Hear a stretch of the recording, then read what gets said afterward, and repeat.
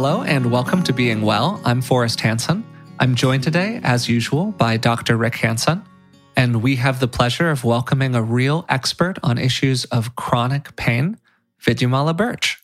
Vidyamala is the co-founder of Breathworks, which offers mindfulness-based approaches to living well with chronic pain, illness, or stress. The organization grew out of her own experience with chronic pain as a partial paraplegic and adapts principles from mindfulness-based stress reduction and mindfulness-based cognitive therapy. Breathworks now has teachers in over 25 countries and has an ever-deepening body of evidence-based research showing the efficacy of its programs. So Vidyamala, thank you for being here today. How are you doing? It's my absolute pleasure to be here, and I'm doing really well. Well, great. It's awesome to hear that. Yeah, thanks for doing this with us today. Your personal story and background and just history with discomfort and chronic pain is a big part of the story inside of the work that you do. So I was wondering, just to kind of ground this episode for the people listening to it and to offer a little background, if you would mind talking a little about that. Yes, of course. So I'm 59 now, and I injured my spine when I was 16. So that is a very long time ago. And I had major surgery when I was 17, complications. And really, that's when I started a life living with chronic pain and disability. And for the first 10 years, I was just in denial. I pretended it wasn't happening. I didn't deal with it at all well. And then after about 10 years, I reached a state of collapse.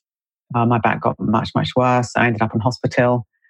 And I had some experiences during that time. This was when I was 25, that were really very significant and changed my life. One of them was when the hospital chaplain came to see me, and he did a very brief little meditation with me. It was a little visualization exercise. He got me to remember a time and a place when I've been happy. And I took my mind back to the Southern Alps of New Zealand, where I'd done climbing and lots of tramping as a very, very fit teenager before I injured my spine. And I'd been ecstatically happy during those times. Very, very beautiful places. And I was fit and healthy and well and very happy. So I took my mind back there. I think it was probably only like 10 minutes or something, this little meditation practice. And then, there I was, same girl, same hospital bed, same body, but I felt different. And I felt different because of what I'd done with my mind, where I'd placed my awareness. And that blew my mind, realizing that I could change my subjective experience by what I'd done with my mind and where I placed my attention. So that awoke in me a real hunger to investigate my mind. What is this resource that I have within me that I can maybe train in some kind of way? I didn't know how to do it at that point, of course. Maybe train, maybe investigate, maybe develop that would help me manage my subjective experience of my pain. So that was one very significant experience then. And when I came out of the hospital, I had a very good social worker. And I said to her, I really want to learn to meditate. Now, nobody meditated then. I didn't know a single soul who meditated. It was not in the common sort of way of things the way it is these days. So she got me some books and some tapes out of the local library. And really, that was the beginning of my journey. And I've been meditating more or less daily ever since then, with this quest of how can I train my mind? How can I train my heart in order to help me live in this body that I have? I can't change my body, this body that's damaged, this body that's painful. How can I learn to live in it with more grace, with more ease, with more happiness and joy? Wow, that's very, very touching. I can see your face now. People who are listening can't see your face. And I've been struck now as many times. I know you reasonably well, Vidyamala, for the record here. And I don't see pain in your face. I know you're experiencing it. I know you've dealt with tremendous pain, far beyond anything I've ever dealt with in my entire life. And yet I don't see the ravages of it in your face. And it reminds me, I guess, of this teaching from the Buddha that I've thought about from time to time, about how people who remain in the present have a serene complexion. And there are ways in which your own practice, of course, helps you remain in the present. So with that as maybe a jumping off point, I wanted to ask you to talk a bit about Breathworks And what you've developed there, including the ways in which breath works, is an adaptation of mindfulness, maybe goes beyond mindfulness in some ways, might be similar to, but in other ways differentiated from some of the common things people have encountered when they think of mindfulness. Yeah, thank you very much, Rick. And just before I jump into that, just to refer back to this thing of being in the present, I think my face has worn my pain in the past. And it's interesting how that's lessened over time. As my practice has deepened, I think it shows less and less, which is interesting. But the other thing that happened in the hospital was that I had a direct experience that I only experienced my pain in the present moment. That past moments of pain are a memory and future moments of pain are an idea. And that I actually only experience pain one moment at a time. And again, that was huge for me as a 25-year-old girl who was absolutely tormented by the situation that I was in. So this idea of how can I learn to be fully present in my life? That's been my quest ever since then. Because I know viscerally, I really deeply know that the present moment is all that there really is. Yeah, of course, it's in a context of past and future. It's not a bubble, but the only moment or the only time that we experience our lives directly is now. Everything else is just mental fabrication. So that was another thing that I took from being in hospital, and I've been trying to work that out ever since, this ongoing quest to be fully present.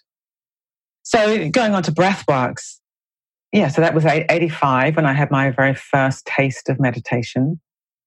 Got very hungry for it, very, very hungry, and ended up moving to the UK from New Zealand to live in a Buddhist retreat center for 5 years because I wanted to immerse myself very intensively in this mind training, in this heart training, in this quest to be present. And that was a really great thing to do. It was very tough. I had a lot of pain. I didn't know how to deal with it very well. I was quite blocked. I wasn't very good at being honest with myself about what I was feeling, let alone other people. But nonetheless, it was very, very transformative those years. Had another big crisis with my back. It got a lot worse. And I started to use a wheelchair, bowel and bladder paralyzed. Another big crisis. And then I really had to look very deep within. I've been meditating for 10 years. How have I ended up back in another great big crisis? What is going on? And there were two big discoveries that I made then. One is that, to some extent anyway, I've been meditating up to this point in order to escape. And I think that's a common mistake. We meditate to try to get away from ourselves to something better rather than to land fully in our own lives. So I thought, okay, I really need to address that. I need to learn how to meditate. In a way, start again. I need to learn how to turn towards my experience rather than away from it. That was one thing. And the other really big thing that I realized is, how do I take my practice off the cushion and into my daily life? That, I meditated maybe an hour a day, and maybe I was asleep for 7 hours. But then the other 15 hours or whatever, I was just like a mad person. Really pushy, really driven, not looking after my body, but a bit like a hamster in a wheel, I would say. It was all part of the avoidance that I was trapped in. So I thought, okay, there's two things I really need to come to grips with here. I need to change the way I meditate. So I use my meditation to come more towards whatever's going on, including the pain. And I really need to figure out how to carry my mindfulness and my awareness throughout my daily life. And that's where I came across this idea of pacing from cognitive behavioral therapy that's used quite widely in pain management and also with people with chronic fatigue. Because it's quite common when people have got pain or fatigue that we get caught up in what's called boom and bust cycle. So when you feel good, you totally go for it, and then you crash.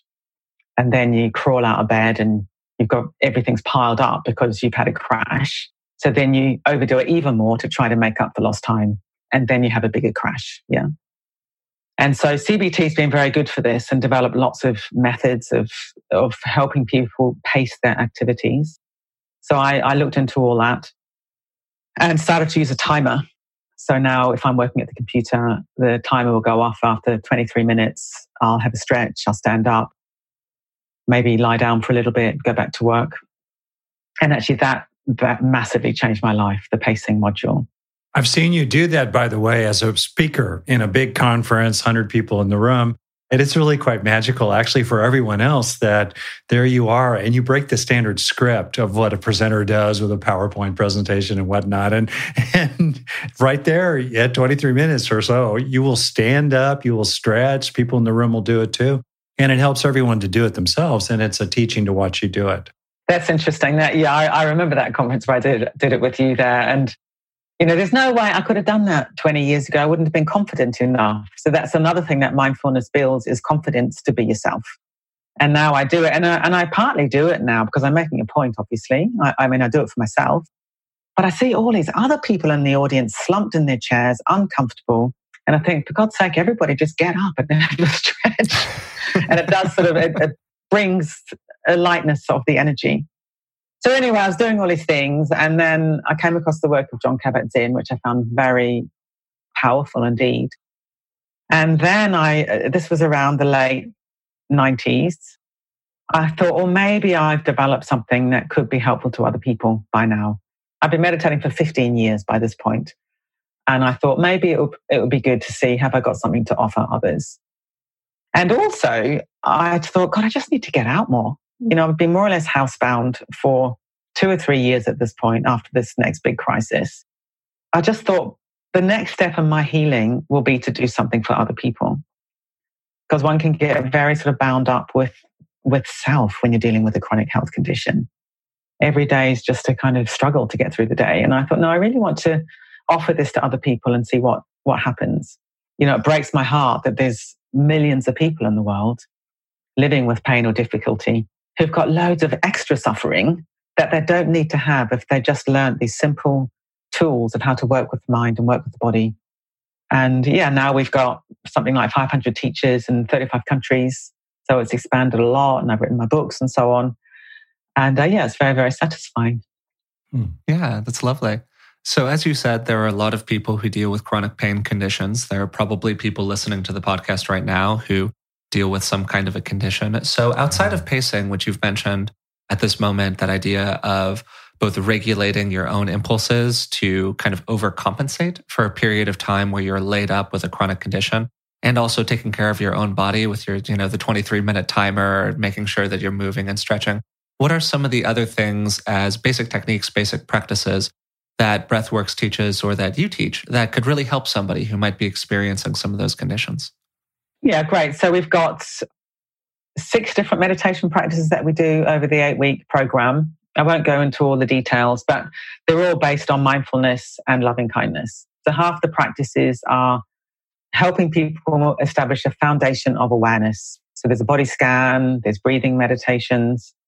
And then the other half of the practice are helping people open their hearts to themselves so they can be tender and kind towards their own suffering. Because, of course, most of us, we're not, are we? We might be loving and kind towards a loved one who's injured or suffering, but we're often really hard on ourselves. So there's self-care, if you like, self-compassion, but also very importantly, we've got a connection practice, which is all about cultivating empathy with others. Because mindfulness sometimes can seem it's just a kind of self-project. How can I learn to manage my pain better so I have a better life? That will be a perfectly reasonable thing to do, I guess, but that would never be enough for me. It's like, how can I learn to really sort of understand the experience of being human really, really deeply so I can take my place in humanity, so I can be one of 7 billion people on the planet, and I can have a default setting of empathy rather than isolation. That's another very important part of our program. Because when people are living with chronic health problems, we often do feel very, very isolated. Maybe our social networks fail. Maybe our relationships fail. But with using awareness, using mindfulness, using the imagination, we can cultivate the sense of connectedness. And that's naturally very healing. So when you say using mindfulness, using the imagination, of course, not need to walk somebody right now through a 6-week program or whatever it might be. What are some of the ways in which mindfulness can be used to address those kind of chronic pain issues that you're talking about? Because I think that in kind of a casual reading of the word mindfulness, you're dropping more into your experience of whatever it might be. And if I have an experience of chronic pain, why would I want to drop into that? Because it feels like that would be rather unpleasant for me. Yeah, I think that's a really great question. Is it just a training in masochism? Why would you do that? And it's interesting when I talk about my very first meditation experience in the hospital, that was a visualization where I went somewhere else. Mm-hmm. So you might think, well, surely that's a better thing to do than mindfulness. Now, the reason why I didn't really follow the visualization route, but I followed more the mindfulness route, the truth of the matter is what is happening is what's happening. And if I mentally want it to be different, or I want to go somewhere else, or I want to escape it, that doesn't take away the fact that what I'm experiencing right now is what I'm experiencing right now, and it's unpleasant. So a more courageous and a more effective method is to learn to turn towards what is actually happening and transform the response. How does that not make it worse? So let's say right now, as I sit here, my back on the 0 to 10 pain scale is a 0.5, right? It's not even a 1, but it's real. And by the way, if either of us need to stand up and take a break at that 23-minute mark, let's be sure to do that here. Why doesn't it make it worse to bring your full attention into the heat of the fire, right where it hurts? Why doesn't that make it worse? Okay, so that's a really great question because, of course, that's what anyone would think. So let's do a little exercise together, okay? All right. So make a fist with one hand. Okay. And what's happened to your breathing? It's slowed down. It stopped. It froze. It stopped. It froze. Okay. Yeah. Okay. Now direct your breathing into the fist. What do you mean by that? I'm breathing in my nose, my lungs. What do you mean? Of course, yeah. But just imagine that this is an imaginative thing. Imagine your breathing is flowing down your arm into the fist. And what does your fist want to do? Open and relax. Wants to open and relax. Okay. You're a magician. That is such a great little exercise. Yeah. Okay. So the fist is a metaphor here for pain. Yeah. So I've got pain in my back and it's like I've got a fist in my back. Yeah. And I've not only got the fist in my back, but I've got breath holding. I've got a fist. So that let's just imagine the fist is pain. And I've got breath holding, and fist plus breath holding equals more pain, because you've got this bound, contracted state. And if you freeze your breath, your body gets tense and that will make your pain worse. And everything that we do at Breathworks about coming into the body and coming into direct experience, it's all designed to release that contracted state. So if you like, it's all designed to soften the fist. And that means with practice, when you come into the body, the pain eases. Rather than the pain getting worse, the pain eases. In a way, you could say, to use the metaphor of the fire, you're coming into the body and you're putting the fire out, because the fire will be fed by all this breath holding, all the contraction, all the tension, the secondary tension that we get when we're fighting our pain. I want to push on this just a smidge here. Okay, so to me, part of what you're saying is there's no escape, and the effort to escape adds to the pain of whatever you're trying to escape. Exactly. There might be a momentary break, if you will, but every time you go into fantasy to get away from your direct experience, you start accumulating a cost. You're accumulating all this kind of secondary tension and secondary contraction. Yeah. And there, you may know the fancy term for it, allostatic load. It's a made-up term, but it means the gradual accumulation of stress load. So you're paying a price. There's no way around it. Yeah. So I get that part, that the strategy of escape from pain is worse than useless. Okay, I get that part. But I think there's another part here that's really, gosh, for lack of a better word, magical, that somehow when we fully come in to the experience itself, and you speak about this more eloquently than I can, so I'm kind of handing it off to you here in a moment. What is it about the coming into the experience itself utterly fully, with no defense against it, utterly surrendered to it, that actually starts to sort of break up the experience of the pain, and it starts shifting. And even though it continues to be unpleasant, it doesn't bother you that it's unpleasant. And you start seeing its emptiness, to use that language, its fizzing, insubstantial, foamy qualities somehow, in a way that can even take you into something quite extraordinary that I know you've experienced. So can you say more about that second part? Good. That's really great. Thank you. It does feel a little bit magical, using that word loosely, because of course it isn't magical, but it has a remarkable quality that's surprising. It's very surprising. So here you are, you got pain. You think, I hate my pain. You think, what can I do to avoid my pain, get away from my pain? And the pain feels very, very solid, or it feels the enemy, or you hate it. But it can feel this kind of concrete, stuck permanence to it, yeah? But what we do, if we cultivate the curiosity, the courage to turn towards the direct experience, you go inside it with the breathing. And as we just did with the fifth thing, if you go inside with the breathing, everything starts to soften. So you're not on the fire. You're actually in something much more gentle. And you examine your direct experience with your awareness. And you realize there is no thing called pain. There is no thing called pain. There's a flow of unpleasant sensations.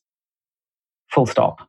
That's all there is. A flow of unpleasant sensations. And you realize when you go right inside it, that no two moments of pain are identical. And even something that you've got an idea is painful, say like tingling, this is a really painful sensation of tingling. You go right inside it, you investigate, and you think, oh, actually, it's a little bit pleasant. So even the label of unpleasant and pleasant starts to kind of become very relative, sort of imposed by ideas rather than the direct experience. And it's very, very beautiful. And this breathing is absolutely central. So one of the things I'm teaching more and more is being aware of 3 diaphragms of breathing. So you've got your main diaphragm, you've got a diaphragm at the back of the mouth, top of the throat, and you've got a pelvic diaphragm in the pelvic floor. And you want to get all these 3 areas soft, receptive to the flow of breath and the body. I use imagery, like these 3 areas are like swinging doors, just blowing in the breeze of the breath. So everything starts to become softer, more flowing. And ultimately what can happen is, sometimes in spiritual traditions like awareness, reality is described as the blue sky. Like consciousness itself is like the blue sky, and all the thoughts are like clouds kind of flowing across the sky and so on. And when I go really, really inside my pain, really, really inside my body, it's like I almost go inside the cells, and there I find the blue sky. So the blue sky isn't above us. I think that's where the metaphor of the blue sky sort of breaks down, because people think it's, up there. But you realize that spacious, vast, luminous consciousness, if you like, whatever you want to call it, you go so far inside the body that you sort of come out into the blue sky by going way, way, way inside. You go inside pain. There's expansiveness, there's vastness. You go inside sensation, you go inside breath. There it is, and you rest there. And that's such a radically different experience from being this tight little bound, contracted person who hates your pain and just wants to get away. So, the reward of turning one's whole reaction to pain on its head and turning towards it rather than away from it, the reward is this kind of magnificent state of sort of openness and softness and rest and ease, even though you've still got unpleasant sensations arising and passing. And they're just like waves on the ocean. They're not a thing. I think that's the main thing, that you realize, pain is not a thing at all. It's a label for sensations that you've kind of concretized around and contracted against and turned it into an object and then got into a great big battle with. It's crazy what we do. It's like you sort of make something up and you fix it, you react to it, tighten your breath, contract, try to avoid, and you just got a whole massive extra suffering. Yeah, no, it's the whole conversation that we've certainly had on this podcast in the past with the first dart and the second dart. You can have the reality of your own experience, but it's about so much of life is about how do you react to the reality of your experience. So I don't know if that was an intentional allusion to Suzuki Roshi there or not, with the consciousness as a swinging door that the breath flows through, which I think is a quote from Zen Mind, A Beginner's Mind. But I think that was such a lovely way to frame it and such a lovely way to hold it in terms of also kind of dropping into the spaciousness of that experience and how we can have a very narrow interpretation of our own kind of conscious experience, particularly in a moment of discomfort where everything really narrows in and you become incredibly acutely aware of one sensation. And what you're really speaking to here with this breath practice, to a certain extent, is a kind of dropping into wholeness, a dropping into that sense of expansion, which I think was articulated in a really lovely way. Thank you. Yeah, no, that's definitely what's happening. And I'd just like to say, to make it very clear, the sensations are still unpleasant. I think that's an important point to make. It's not like this is some kind of magical thinking and it's all lovely and blissful. It might be, but the sensations are still unpleasant. But you're not adding anything, which is like the teaching of the two darts, which is absolutely central to our whole program. How do you help people accept? We call it primary and secondary suffering. Accept the primary suffering and prevent the arising, if you like, of all the secondary stuff. And the way I describe this is that the secondary suffering, or the second arrow, is caused by resistance. It's the not wanting mind. I don't want this. You have that playing out mentally, emotionally, physically as all kinds of contracted secondary tension. Yeah, so this kind of soft breath is a way of just keeping on coming back to the primary. And another thing, and Rick will enjoy this, is on our program, we've also got a lot of emphasis on becoming more sensitive and appreciative of pleasant sensation. It's not all about just, unwinding the reactivity to the unpleasant. That's obviously really important. You do that, you soften, rising and passing, sort of dropping into this more spacious awareness. And then we've got a whole week on our program, which we call the Treasure of Pleasure, which is, what pleasant sensations are in my body right now? And how can I learn to really attend to those? I want to build on that, Vidyamala, in a way that'll give you a chance to talk about other resources that I'm sure you bring to bear in your own life and teach other people to do, such as the capacity to relax the body even as we are aware of the body, for example, or the resource of having self-compassion or a sense of common humanity in our own suffering, things of that sort. And one of the things that has struck me is the ways in which people can grow through the confrontation with pain. And the fundamental matter for me goes way beyond noticing what's pleasant and beautiful and sweet and delightful in the world amidst all the pain and sorrow and terrible things. I mean, that's really important. But the primary focus for me really is about learning. It's really about growing in the capacity to be with the pain without being swallowed up by it, growing the capacity to identify increasingly with the sky of mind rather than the storm clouds passing through it. These are things that we grow and develop over time. And I just wondered if you could talk more about the additional resources, let's say distinct from mindfulness itself in the bare sense, that you help people develop and you've seen that are important. And maybe also you could speak to the general process of growing and developing through this confrontation with our own suffering. Well, one of the things which I've definitely experienced massively in my own life is an increase in confidence. It builds resilience. Maybe that's even a better word. So I don't really have fear anymore of, oh my God, what's it going to be like when I'm old and my body's falling to bits? Because I think, well, I know that, my body's been falling to bits for 40 years, and I know that I can meet that with grace and courage. Yeah. And I think very often we're frightened of what we don't know. And when people are just learning to turn towards the difficulties that arise in life with this kind of realism and awareness, then we will grow. Because what's happening is we're learning to be with life as it is rather than some fantasy life that we'd rather have. And I think as soon as you keep going to fantasy and I wish things were different, that's not going to build confidence. But if you're able to bear, it's quite interesting actually in the Buddhist tradition, in one of the texts, the Buddha says, bear it, monks. Bear it. Which I often think about. I think, oh, that sounds a bit harsh, but actually learning to bear the human condition and to be confident in the face of the human condition as it is really will build confidence. So everything we do, I think, is helping that central act of learning to, well, another way of talking about it is we're aligning ourselves with the truth.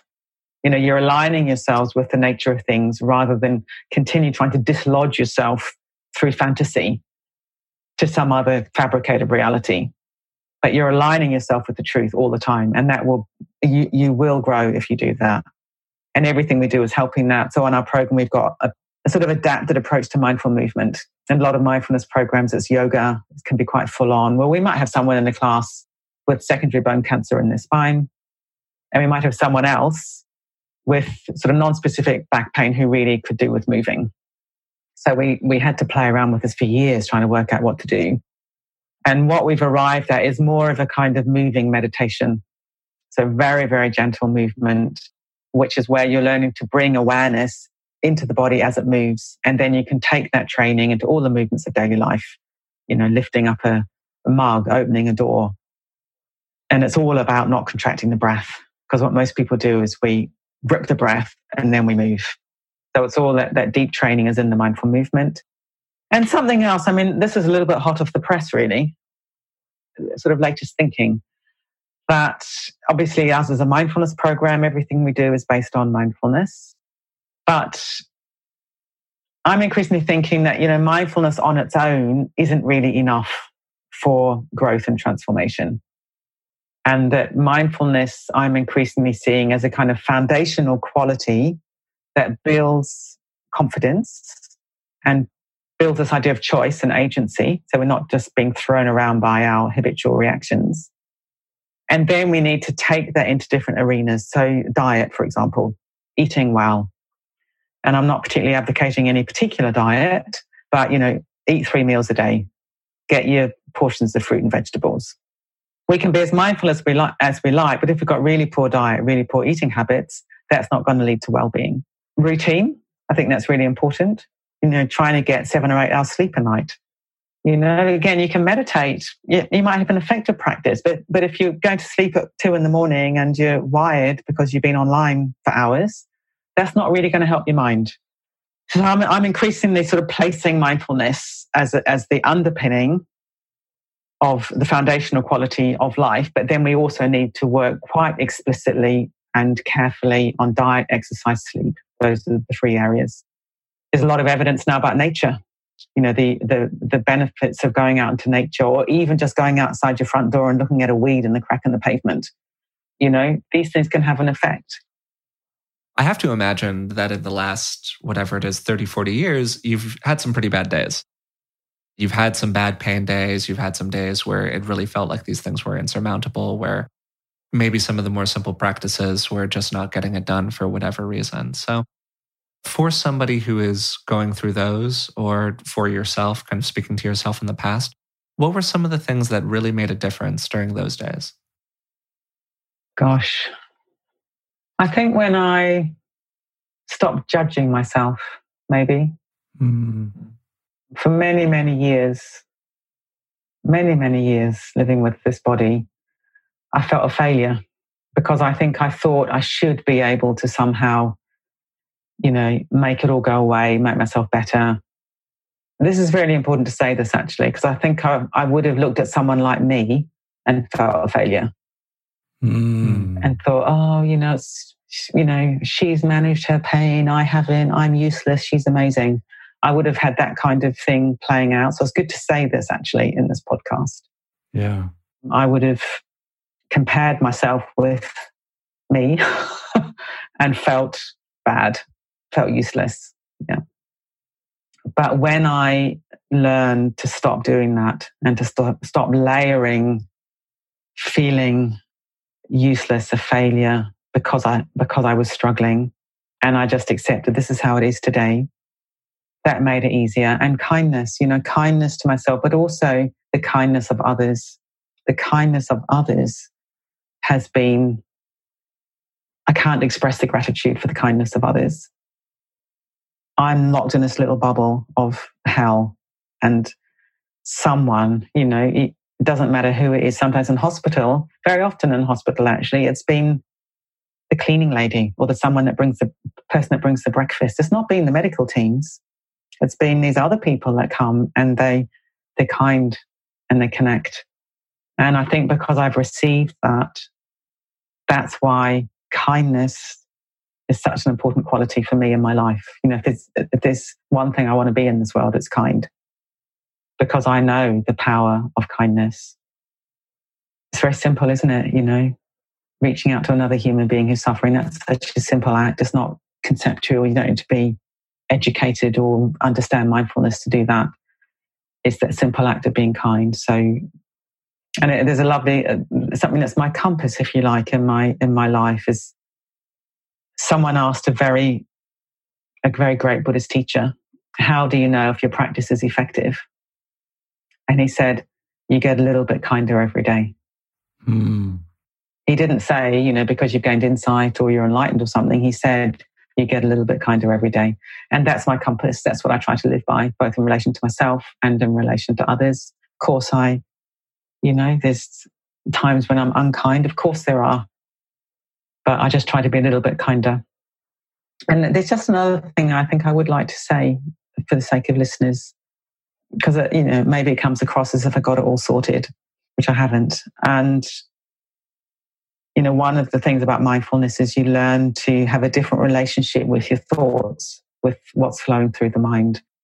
So it's not that you don't have difficult thoughts, but you don't believe them in quite the same way, or you don't jump on them in quite the same way.